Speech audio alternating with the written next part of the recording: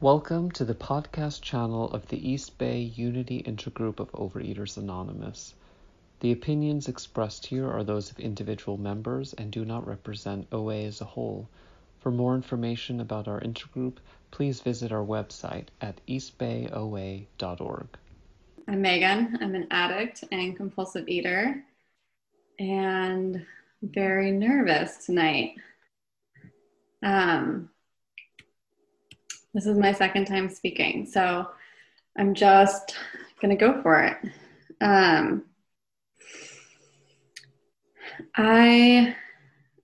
What it was like. I have addiction and mental illness and suicide,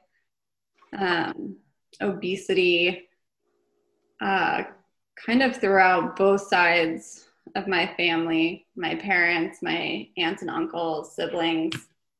My dad is an alcoholic and a drug addict, and my mom will use pretty much anything she can to numb out. So whether that's food or shopping or wine.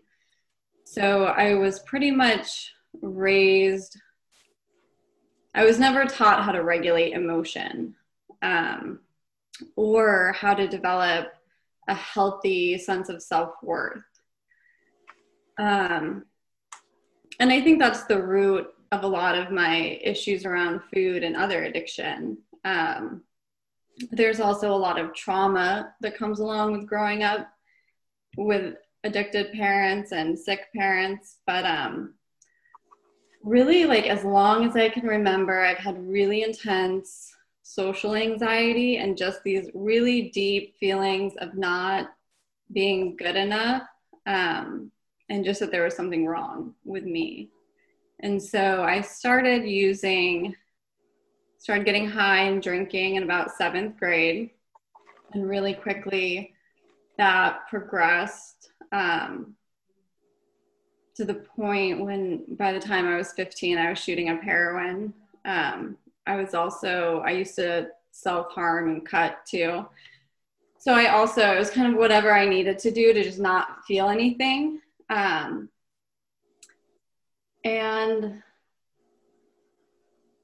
so I kind of went through my teenage years. It was just chaotic, a lot of addiction. Food wasn't really an issue, except for I remember when I was on drugs, I would lose a lot of weight. And I remember vividly weighing myself and being in the 80s. And I loved that. And then whenever I'd get sober, I would gain weight. Because like anytime you go to rehab, the first thing they do is they just try and give you food and they try and feed you. So I would always gain weight as soon as I got sober. So I kind of went back and forth through my teens. And then one of the other things I learned throughout the years was when I first started using, my life just became chaos. But I quickly learned how to get by doing enough managing my addiction so that I could get away with it. And so people left me alone. And I think that led me to food because it was a way to get high without such severe consequences. So when I was 20, 2 things happened that really changed the trajectory. I was violently attacked and raped. And I also started dating this guy who was like a normie. He wasn't an addict. And after that point, I think largely those 2 things had a lot to do with it, but I stopped using drugs. And that's when food really started to become an issue for me. And that's when I remember first starting to binge, just going to the store, buying everything I could, and it was never going to be enough.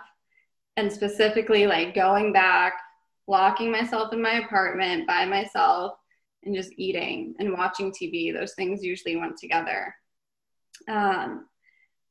And it was interesting. I just kind of realized this connection actually the last time I spoke, but getting high and drinking was always something I did with other people. It was always social. But food was something that I always did alone. Like, I did not want anyone to see me eat, and it was a way to retreat inside of myself. So yeah, I just started binging on food and alcohol. And I was miserable. And so I remember in my mid-20s, I started going to therapy. And I knew even at that point, even though I was still drinking a lot, like, food was my primary addiction. Like, if you put heroin, Jack Daniels, and donuts on the table, donuts are what I was going to go for. And my therapist suggested going to OA, and I did. And I spent a couple of years in OA, and I never really had abstinence. I worked the steps with a sponsor. I had service commitments, but I never had long periods of sobriety from drinking, which I think made it really hard to be abstinent. But also, even then, like, the program just didn't sit right with me. Like, I wasn't really down with the God stuff. There were, like, a lot of things that I didn't really know how to say or why they didn't sit right with me, but they didn't. And I didn't really have the confidence to verbalize that. So I ended up leaving after a couple of years and just going through the rest of my 20s pretty miserable, doing enough to move forward my life. I got a graduate degree. I got a job. I, ran a marathon. But I, at the same time, just all that to say, on the outside, I looked okay. And it wasn't that my life fell apart, but I knew that I wasn't living a life in alignment with my values. And I knew that I wasn't showing up in a way that I wanted to show up. And that was enough to slowly be killing me and to make me miserable. Just as miserable as I had been when I didn't have any of those things, when I was a drug addict on the streets. The misery was the same. And so when I was 30, I finally got sober. And I did that the only way I knew how, which was going to AA. And I didn't stay very long because, again, there were a lot of things that I couldn't swallow. But when I left, I started studying addiction. And when I got sober from alcohol, I was like, well, I'm just going to do one thing at a time. So I didn't really address my food stuff. So my food stuff just continued to be out of control. I would frequently go on these binges, which also included isolating. And my life improved a lot, but I always felt like a fraud saying that I was in recovery because I knew I was still getting high with food.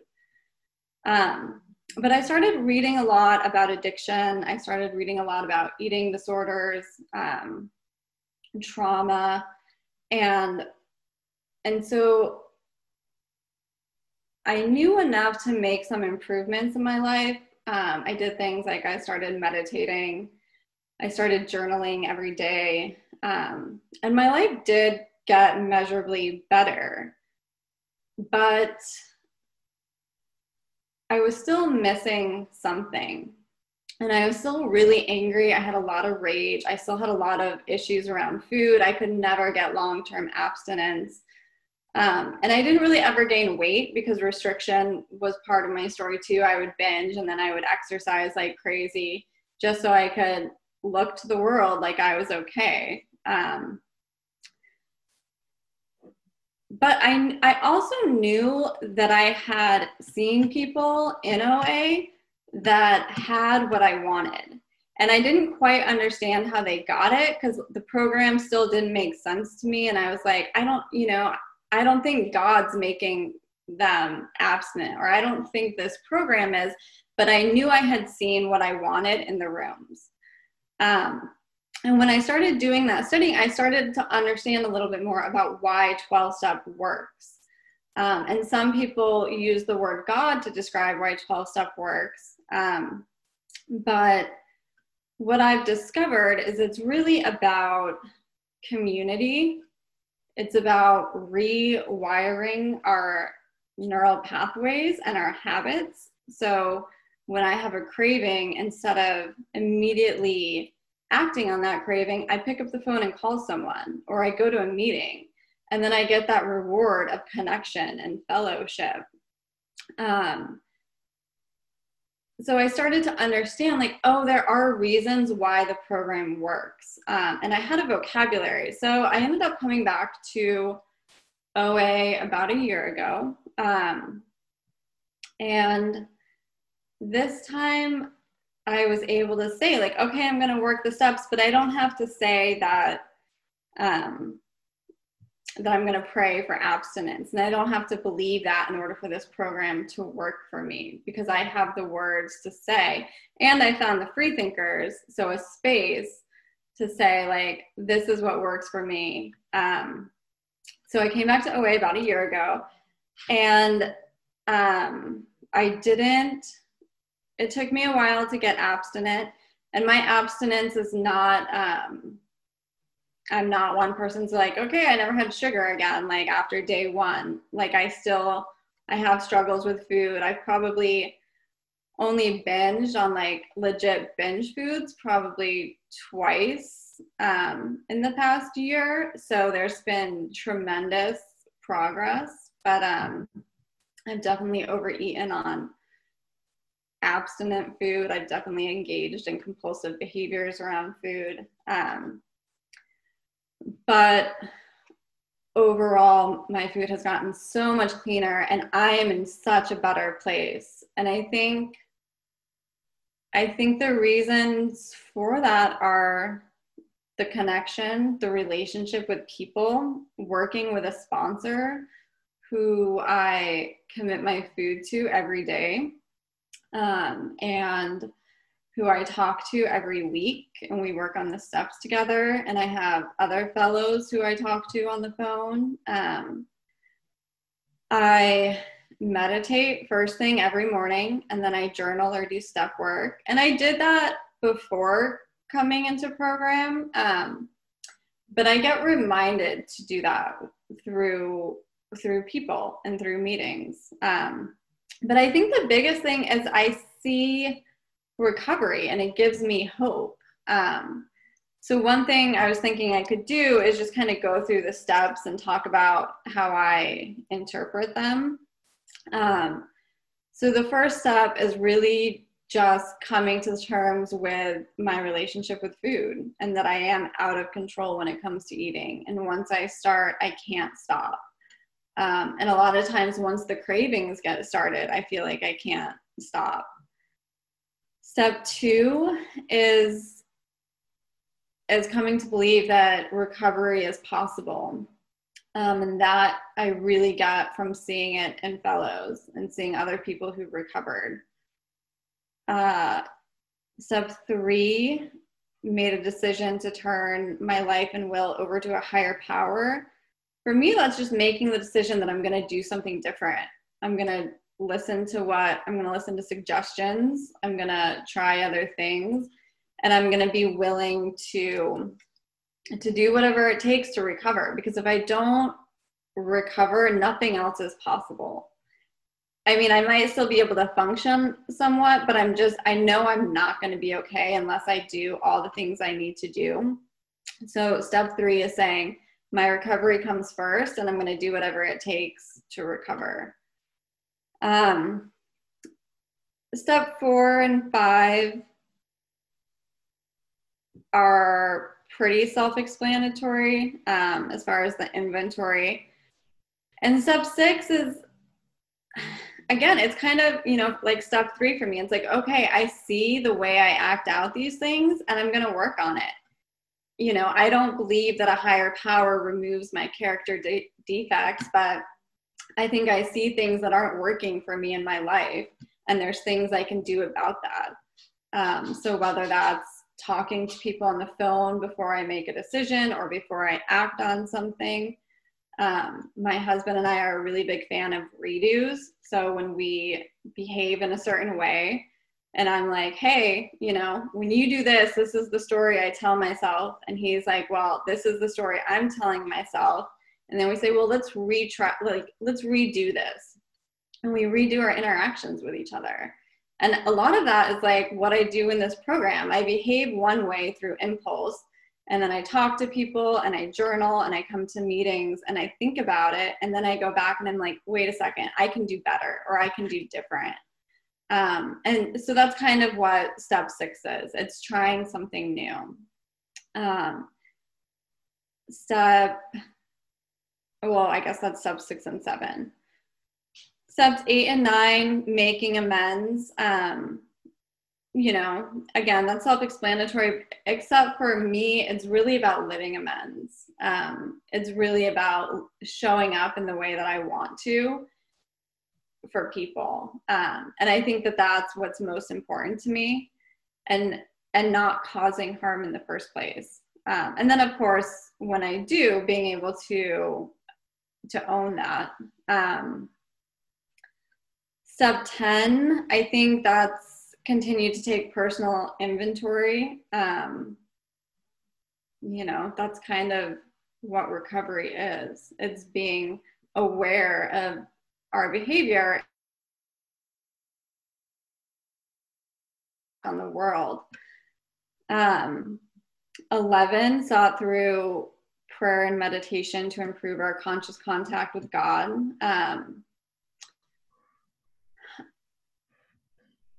That's it. I mean, that one, I guess I do meditate. And that really helps me to pause during the day when I do have a craving or I am like acting out in some way. It gives me that pause.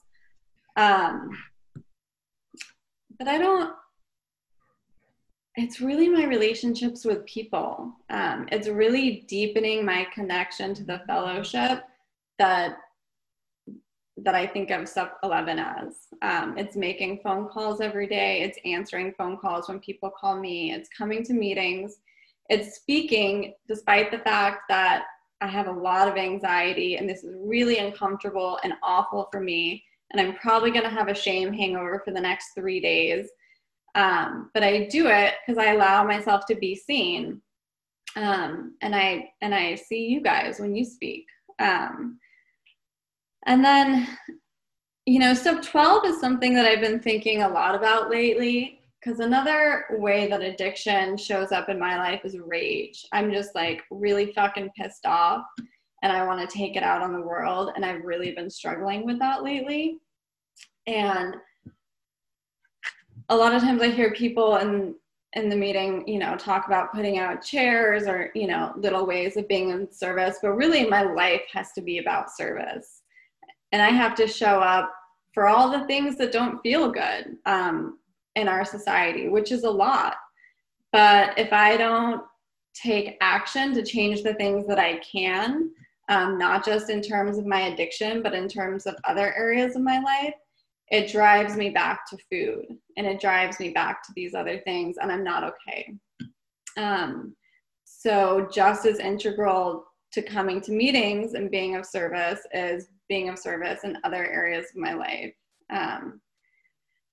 And it's interesting because it keeps changing what I need. So when I first came back to OA, my food plan was like, I didn't eat my trigger foods, which like, you know, was desserts and chips and macaroni and cheese and pizza. And like, that was good for a little while and it was no binging. But then as I grew spiritually, like that wasn't enough. And so I finally got to the point where I was uncomfortable enough that I cut out all sugar and all flour. And I started dedicating my food, and that felt better. And so I'm sure that's going to change again in the future. So it's interesting to observe the way that things that felt okay 2 months ago, 6 months ago, a year ago, stop feeling okay as I get more in tune and living in alignment with my life, with my values, and how I want to. And yeah, I guess I think those are the main things I want to say. I think I'm right at 20 minutes too. So yeah, thanks for listening to me share, and I'm glad to be here with you tonight.